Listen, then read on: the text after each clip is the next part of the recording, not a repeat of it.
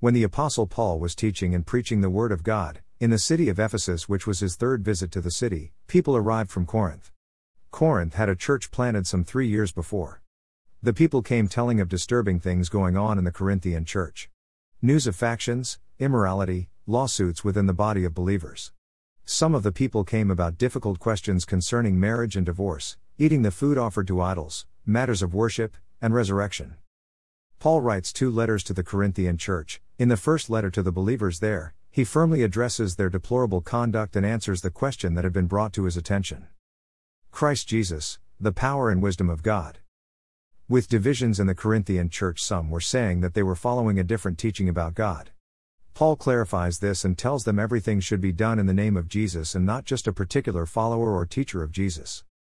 Paul says in 1 verse 17, Christ, Jesus, sent him to preach the gospel, the good news, not with clever words, so that the cross of Christ will not be emptied of its effect.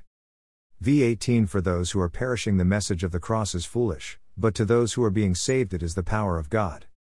V19 For it is written, God said, I will destroy the wisdom of the wise and I will set aside the understanding of the experts.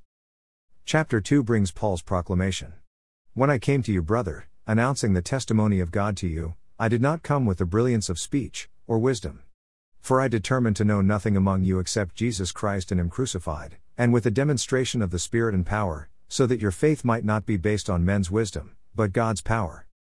In Acts, Peter and John said, Such as we have in the name of Jesus, rise up and walk.